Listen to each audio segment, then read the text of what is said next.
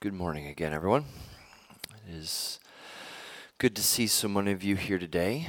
It has been a challenging week in a lot of ways, but I do hope that you were able to see God's goodness through this week. This week I was able to grow a little bit in my appreciation for those that can articulate hard things well.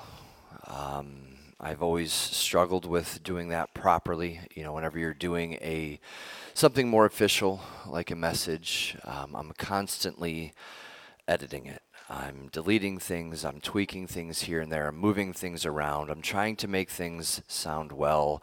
Do I insert a joke here so that laughter will wake people back up and then they'll see, what did I miss? And get back re-engaged into the message. You're constantly doing those types of things. And as you are going over harder topics, I just got a strong sense this week of appreciation for those that do it well. And as you read through some of Paul's writings, I think that he does it in wonderful ways.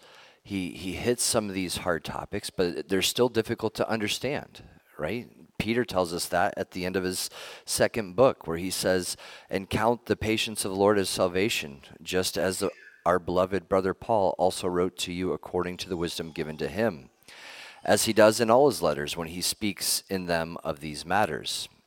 There are some things in them that are hard to understand, which the ignorant and the unstable twist to their own destruction, as they do other scriptures." So he tackles some of the hard things, and he combats all of these false teachings and these teachers that are coming in and trying to twist scriptures.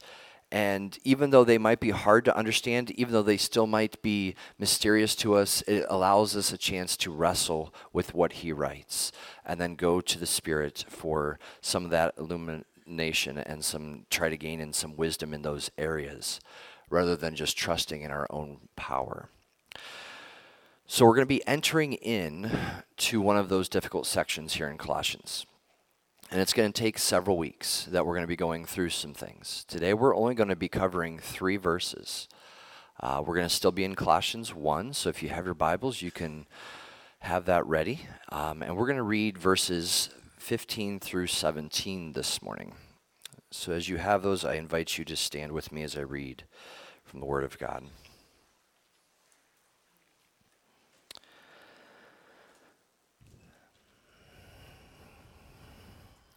Beginning in verse 15. He is the image of the invisible God, the firstborn of all creation.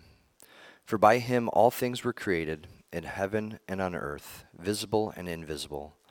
Whether thrones or dominions or rulers or authorities, all things were created through him and for him. And he is before all things, and in him all things hold together. Father, as we go to your word this morning, I pray that you would give us understanding, that you would give us that opportunity to press into you even more.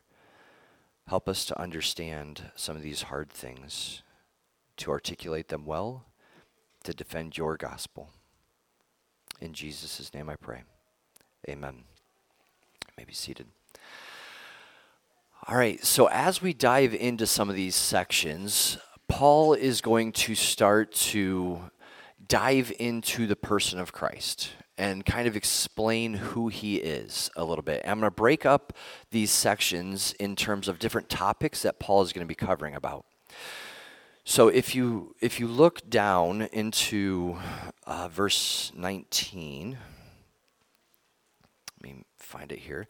It says, "For in him all the fullness of God was pleased to dwell."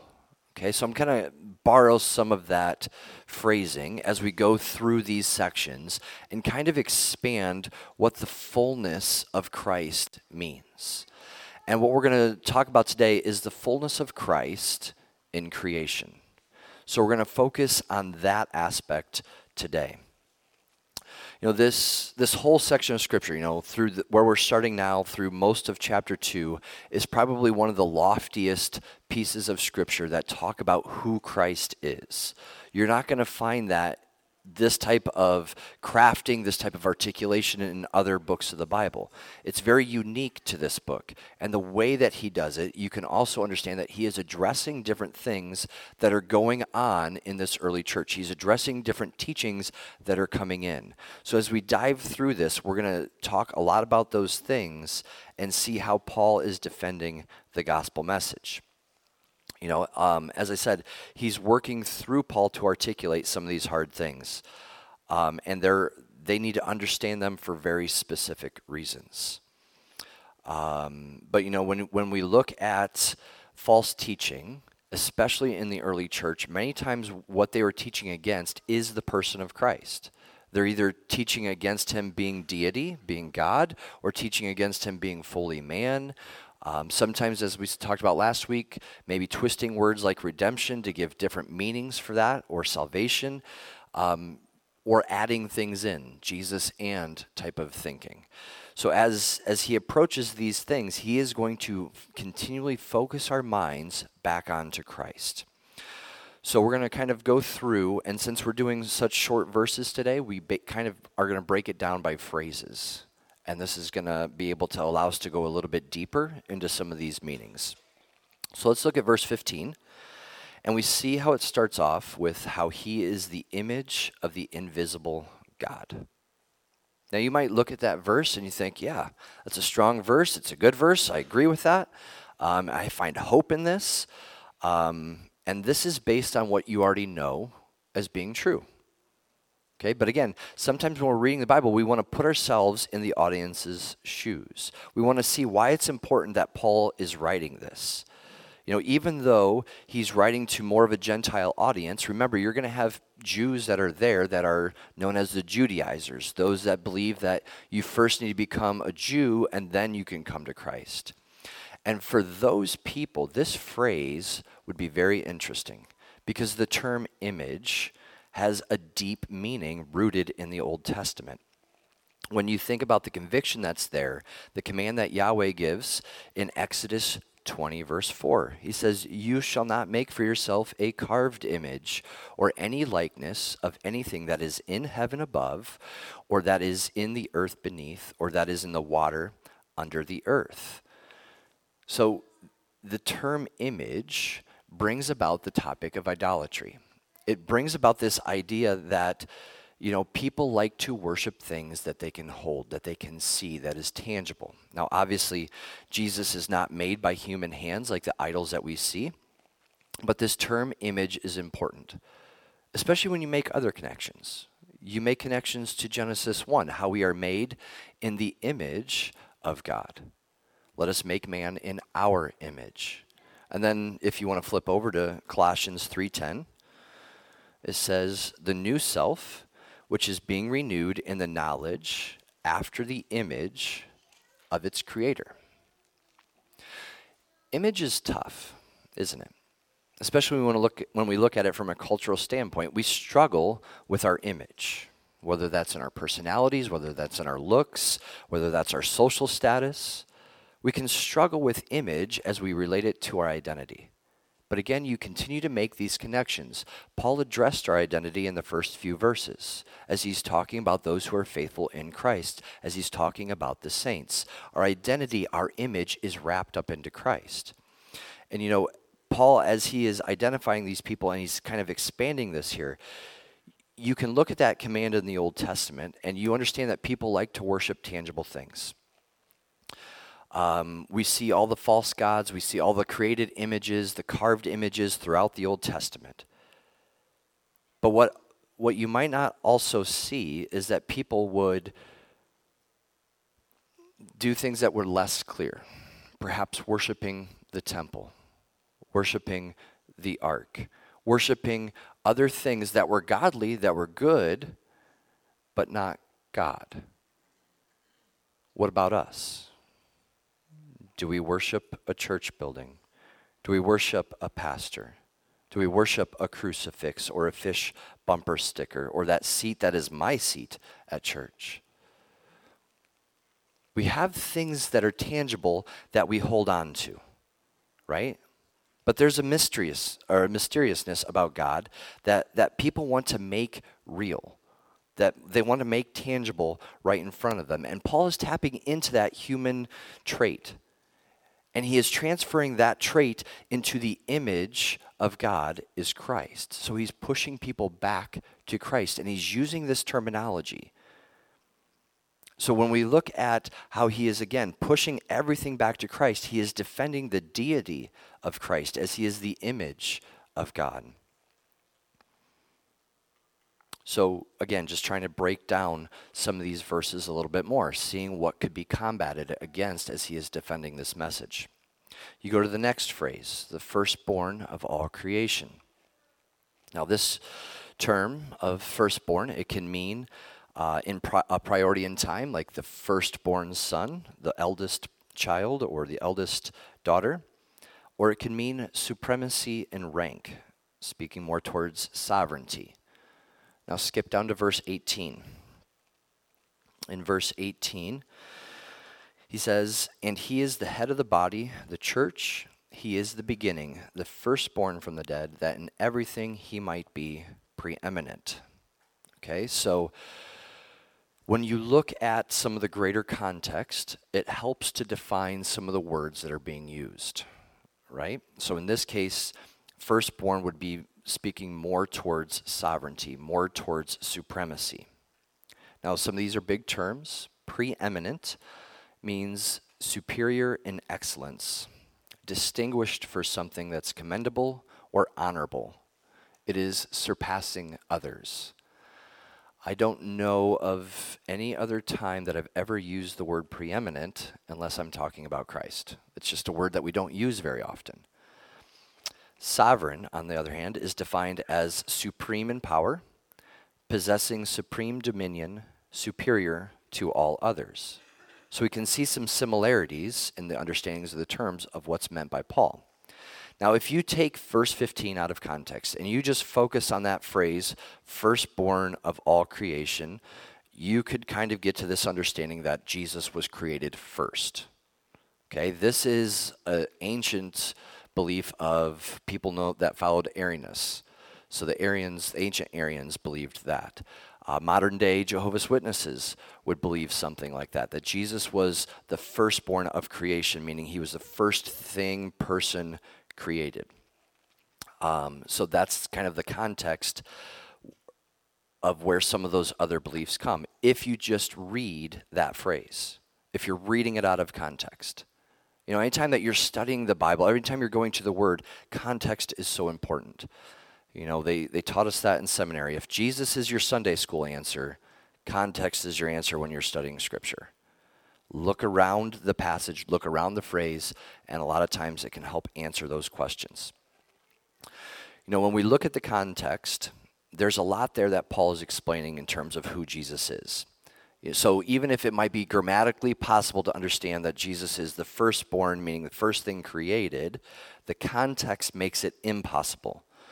Because the whole point of the passage is to show that Christ is superior over all things. You can see in the other statements that follow that Christ is clearly indicating his priority and superiority in creation. And then logically, firstborn cannot be part of creation if he created all things. You cannot create yourself.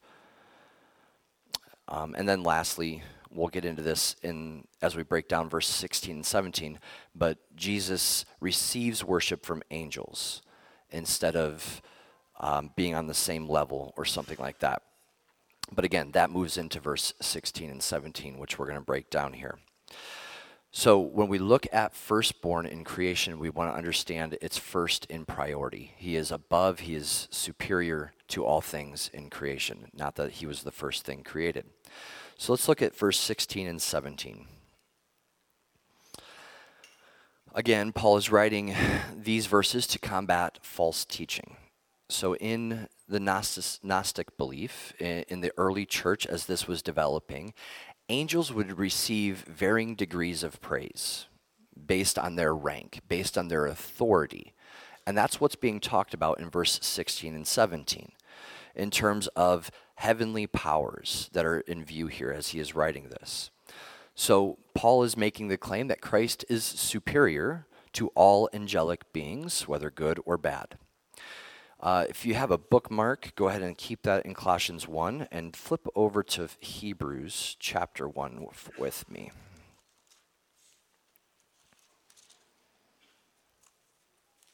So the book of Hebrews is probably written about 7 to 10 years after the book of Colossians.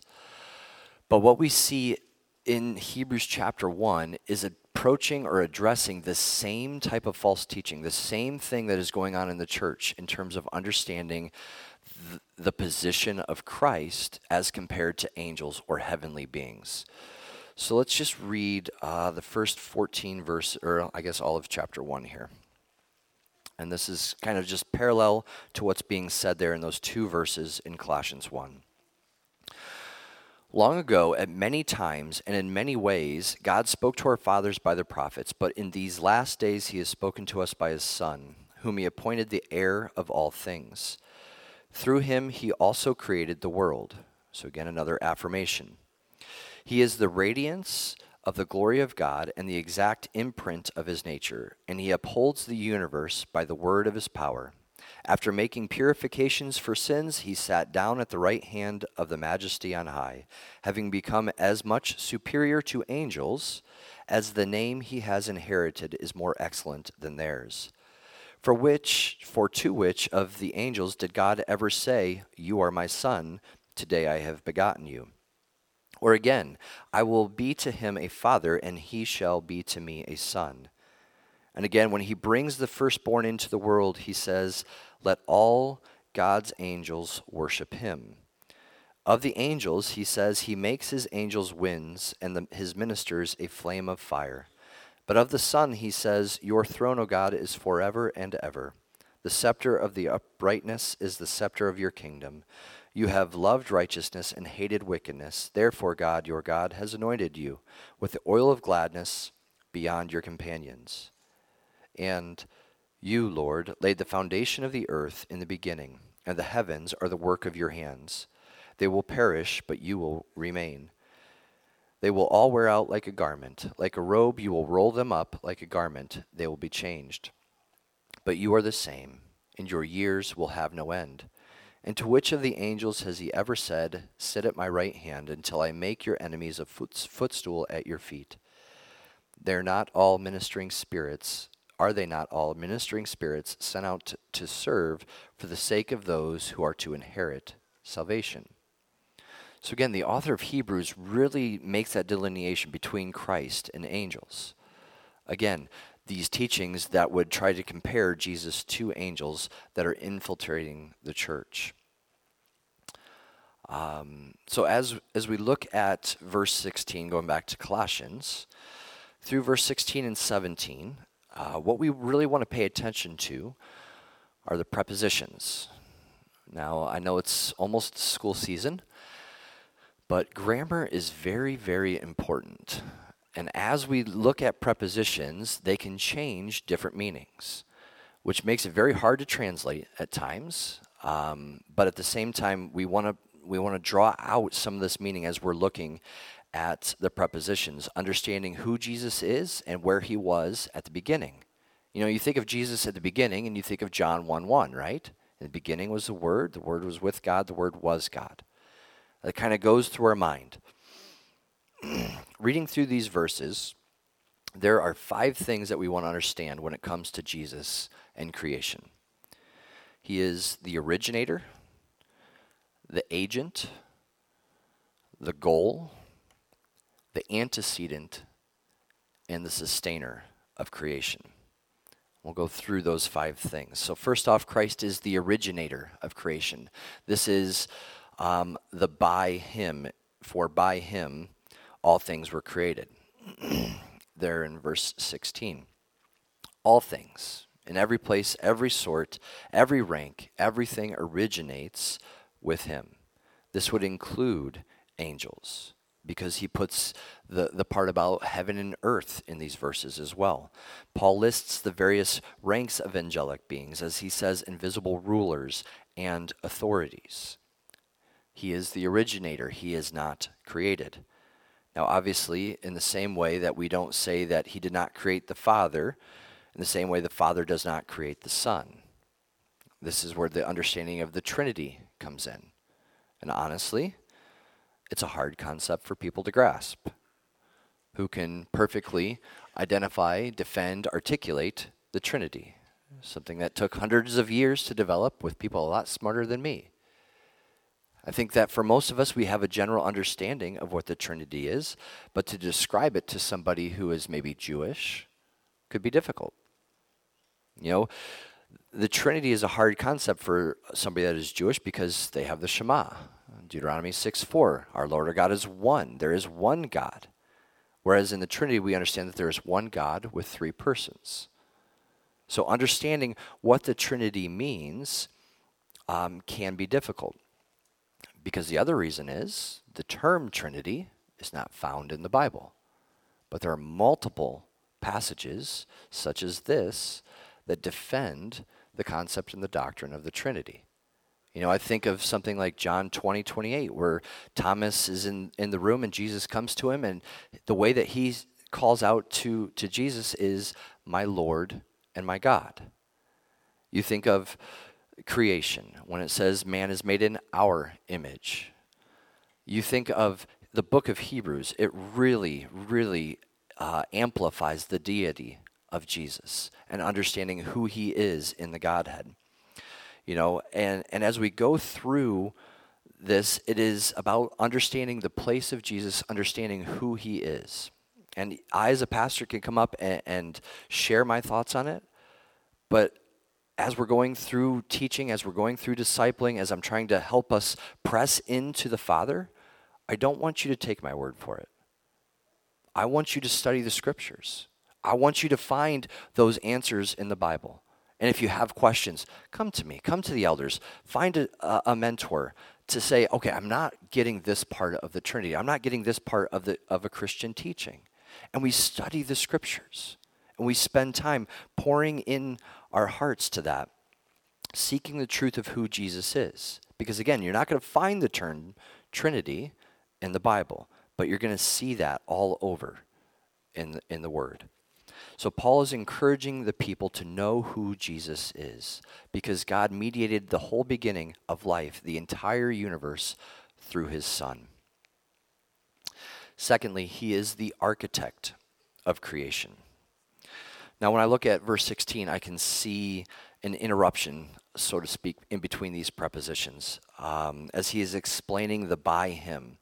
So him being the architect, I find in the part that says in heaven all the way down to the authorities, to kind of define what it means, the scope of what he is building, the scope and the plans of the entire universe are designed by him, as he has created all things. He is the architect of the universe. You then have two more prepositions in this verse. You have through and for at the end. So Christ is the agent of creation, that is, through him all things are made. He accomplishes creation. You know, I quoted John 1:1, 1:2 there. What does John 1:3 say? Test. All things were made through him, and without him not anything was made. He is the one that does it. Now, it's interesting, again, when you study this kind of stuff and you're studying language, you then go back to Genesis 1. Who does it say made everything? It just says God. So we can make these connections based on what we see here in Colossians, based on what we see in Hebrews, based on what we see in John 1:1-3, and then take it back to Genesis, where it says that God speaks everything into existence. And we make those connections of who Jesus is as part of the Godhead. So, as we're connecting what is being said, everything that is spoken into existence by God, we make this connection between Jesus and God. And again, it's for our understanding of the Trinity. Now, looking at this next point, I want us to think of where, Jesus is the goal of creation. I want us to think of like a building project. You can take our own building project in terms of maybe a new sanctuary one day, Sunday school rooms, things like that. Most project they need plans, right? You need blueprints. Well, if I drew everything up, if I planned everything, they were designed by me, and then if I were to build the actual buildings, it would be all be done by me through my own power, through my own skills. I would be the originator, I would be the architect, I would be the agent. You know, you can fill in any project that you've done to understand how we're going through this process, how this is all being described through these prepositions. But you know, when we look about a building project, there's usually a goal, there's a reason, there's a purpose behind why we're building it, right? So there's a goal. And in this same way, the next preposition shows that Christ is the goal of creation, as it says that it is for him. You know, history is moving towards this goal where the whole created universe will glorify Christ. You see this in Revelation, you see this in 1 Corinthians 15:25, in Philippians 2, verse 10-11, this is what it says. God's word says, so that the name of Jesus every knee should bow in heaven and on earth and under the earth, and every tongue confess that Jesus Christ is Lord, to the glory of God the Father. You know, he is the goal of creation. And so far in the prepositions, what we see when we put all of these thoughts together, when we understand it maybe in that simplistic building analogy, all things have been created in him. The internal plans for creation abide in him. They are by him, where he is acted as the builder, and they are for him, where creation belongs to him and it reflects his glory. The way that Paul is writing this is to reflect wisdom, philosophies of the day.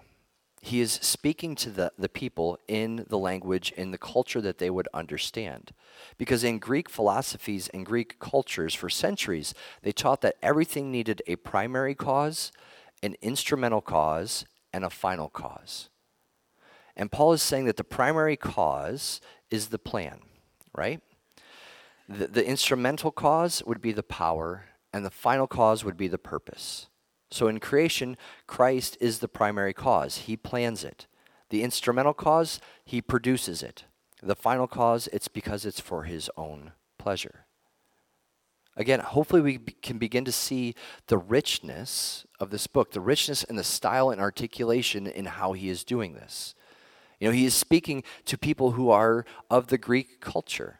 And he is speaking in ways that they have been taught, in ways that they would understand, and he is taking everything back to Christ. You know, it would be similar to if I were to get up here and speak in today's slang. I think that would be kind of fun, don't you? I think all of our teenagers might think it's a little cringe or sus or something like that. I love the looks that they're giving me right now. I love to embarrass my children. But if I were to use that language, everybody else would be like, what does this even mean? You know, that's the importance of taking the gospel message and speaking it in a way that the culture, that those people can understand it. That's why we help fund translators to translate the Bible so it's in that person's language. Understanding what Dudu and Nimini do, understanding what Matt Keller does with Deaf Missions. The importance of taking the gospel message and presenting it in a way that the people can understand. You know, moving on to verse 17, we see the fourth role that Jesus plays in creation, where he is the antecedent, another grammar English term for us. But basically it means that he is before all. He is preceding. He is the preceding cause. You know, and what's interesting about this verse in verse 17 is the he, that pronoun. It is an intensive pronoun. So it has the force of he and he alone. In the Greek, you have the pronoun and then you have the third person singular form of is. So it's literally he is, if you were to literally translate what that says in the Greek.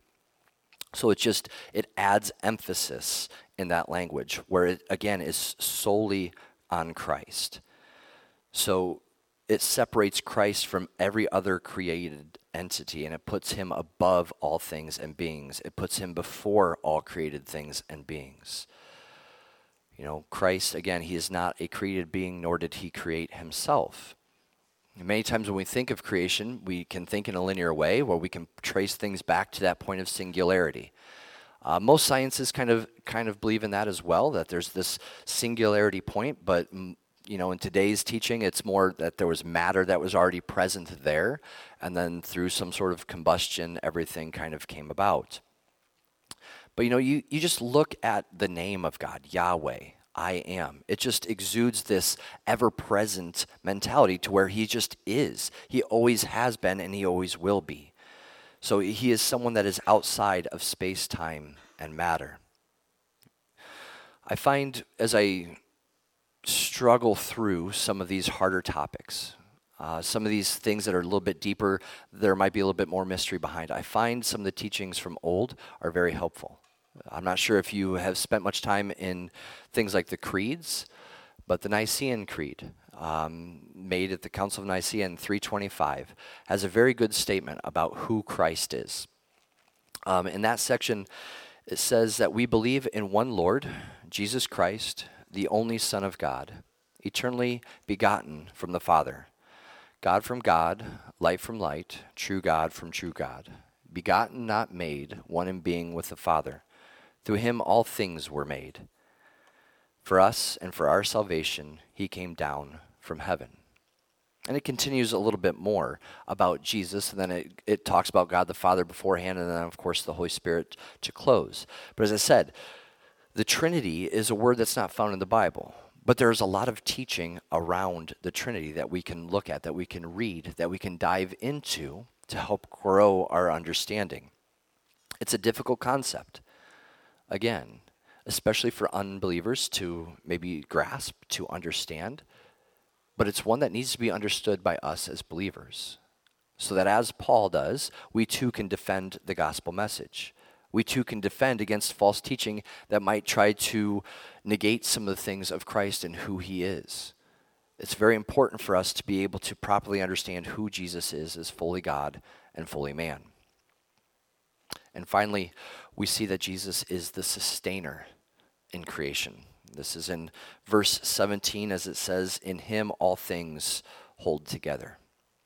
He preserves, he maintains the existence of what he has created. He's not disassociated with creation. He is personal. He is involved. He came down from heaven to be in creation. You know, and then the Father has set him on his throne to reign over that creation. He is that cohesive force that holds things together. He is what believers are united by. And you know, you can look at that word unity and think, what unity? What unity do we see in this world?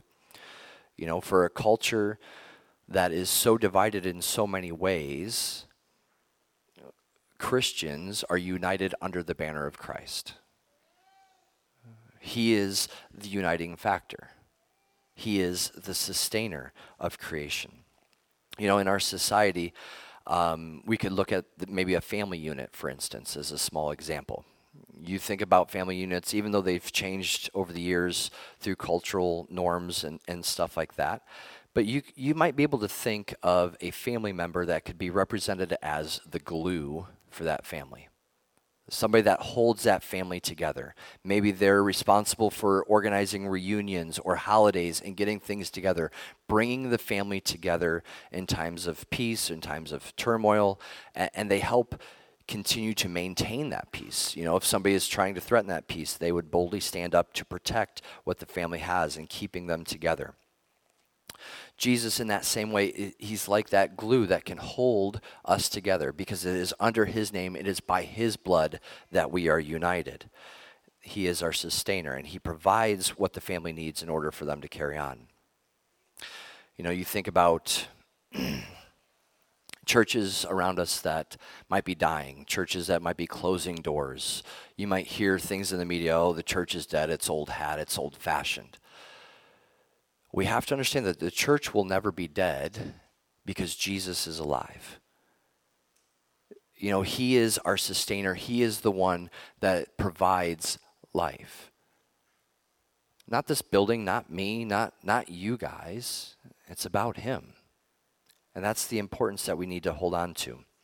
So I hope as we kind of break down some of these verses that we can understand some of these harder things, that we can appreciate a little bit more what it takes to articulate heavy things.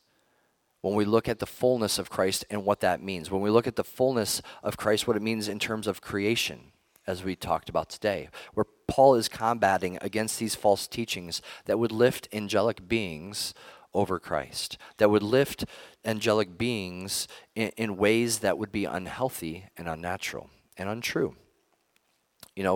We understand the beliefs of Jesus and who he was. Sometimes we'll run into people that would think, well, he's just like the angels. Maybe he's a high angel or something like that.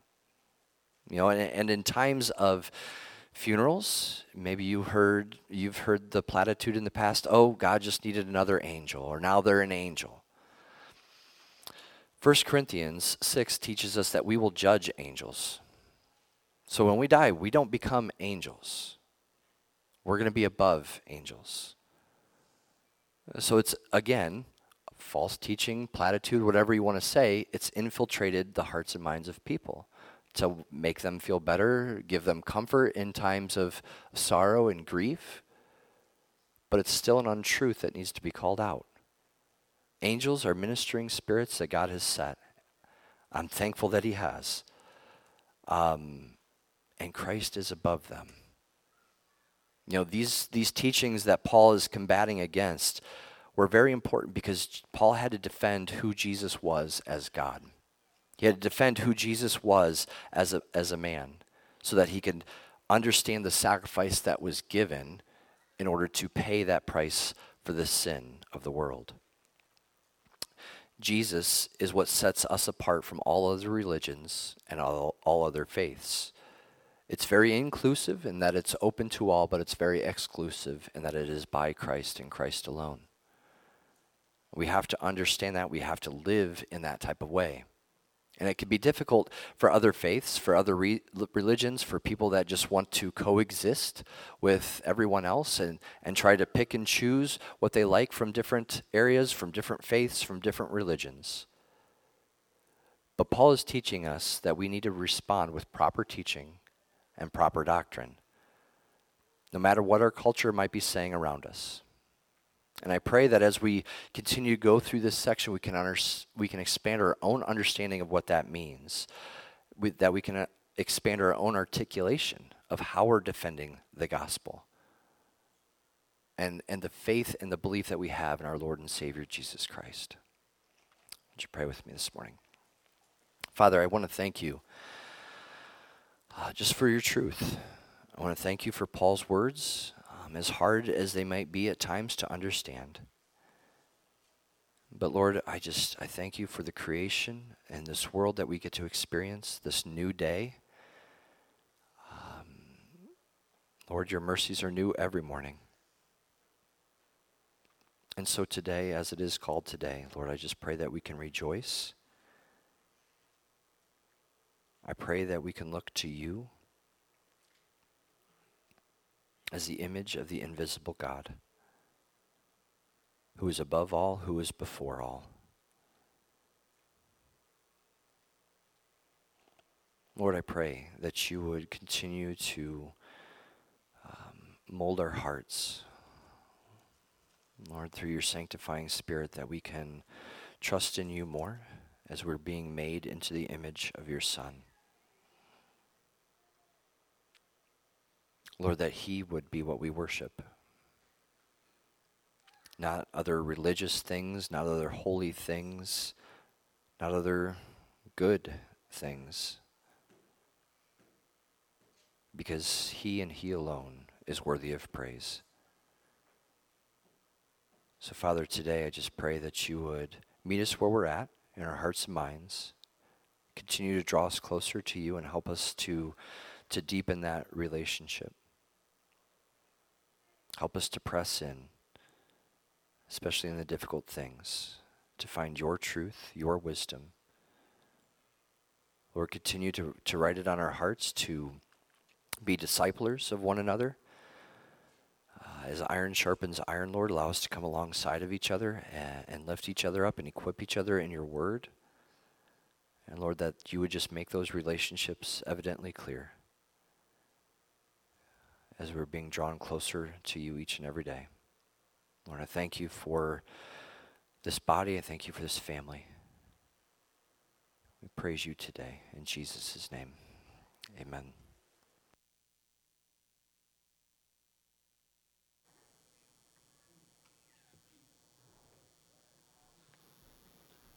Will you please stand for our last song?